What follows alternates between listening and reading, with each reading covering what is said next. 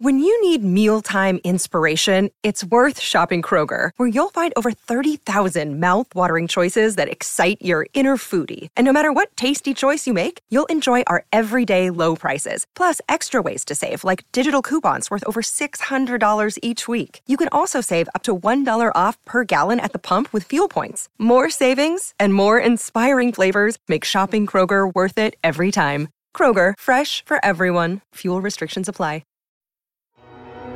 With supply chains becoming more complex, you need to stay on top of the latest logistics developments.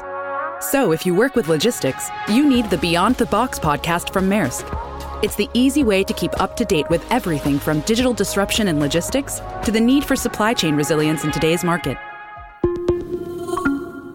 Find out more and keep ahead of the game with the Beyond the Box podcast on logistics insights at maersk.com/insights. Welcome to the only daily podcast focusing on compliance news of the day. Each morning, start your day with a cup of coffee and Tom Fox, the voice of compliance, to hear about 4 of the top compliance, corruption, or leadership stories you will need to start your day. The Daily Compliance News is a production of the Compliance Podcast Network.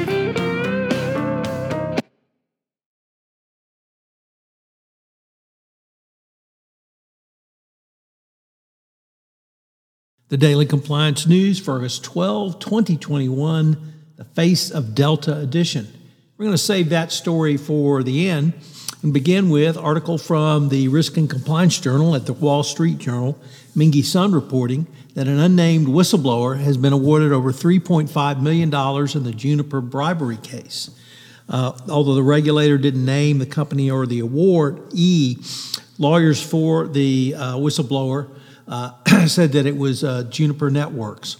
The tipster, who is not a Juniper employee but is a foreign national, notified the SEC in late 2012 that Juniper was engaged in channel partner discounting bribery scheme in Russia, and later provided information on the company's bribery scheme in China. This whistleblower award really highlights a couple of key points.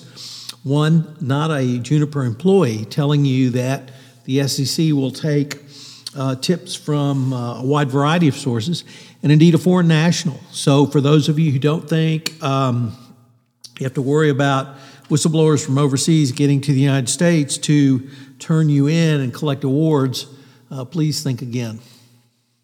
Next up, what does New York Governor Mario Cuomo's resignation mean for big business? Well, Cuomo had some enemies on Wall Street dating back to his time as Attorney General after the financial crisis.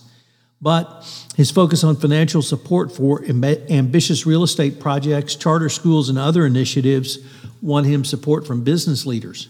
Before becoming lieutenant governor, the new governor, Governor Hochul, did a stint in government relations at M&T Bank.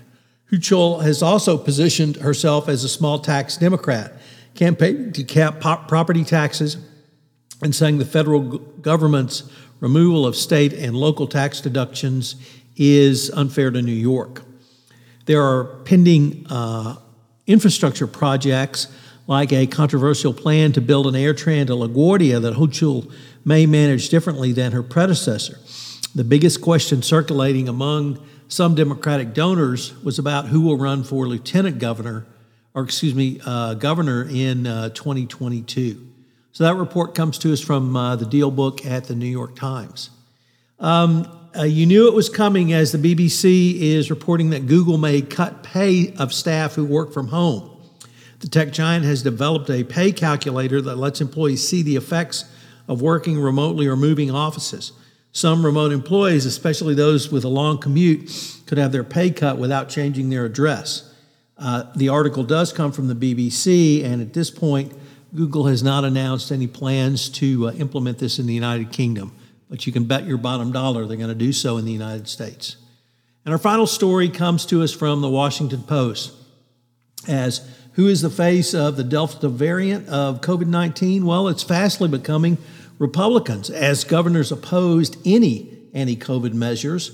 Really no surprise there, but they have to understand that The surge is really on their watch, particularly in Florida and Texas, where the governors have actively opposed any measures to stop the spread of the Delta variant to COVID-19. The Daily Compliance News is a production of the Compliance Podcast Network and a proud member of C-Suite Radio. Thanks so much for listening. I hope you'll join me again tomorrow.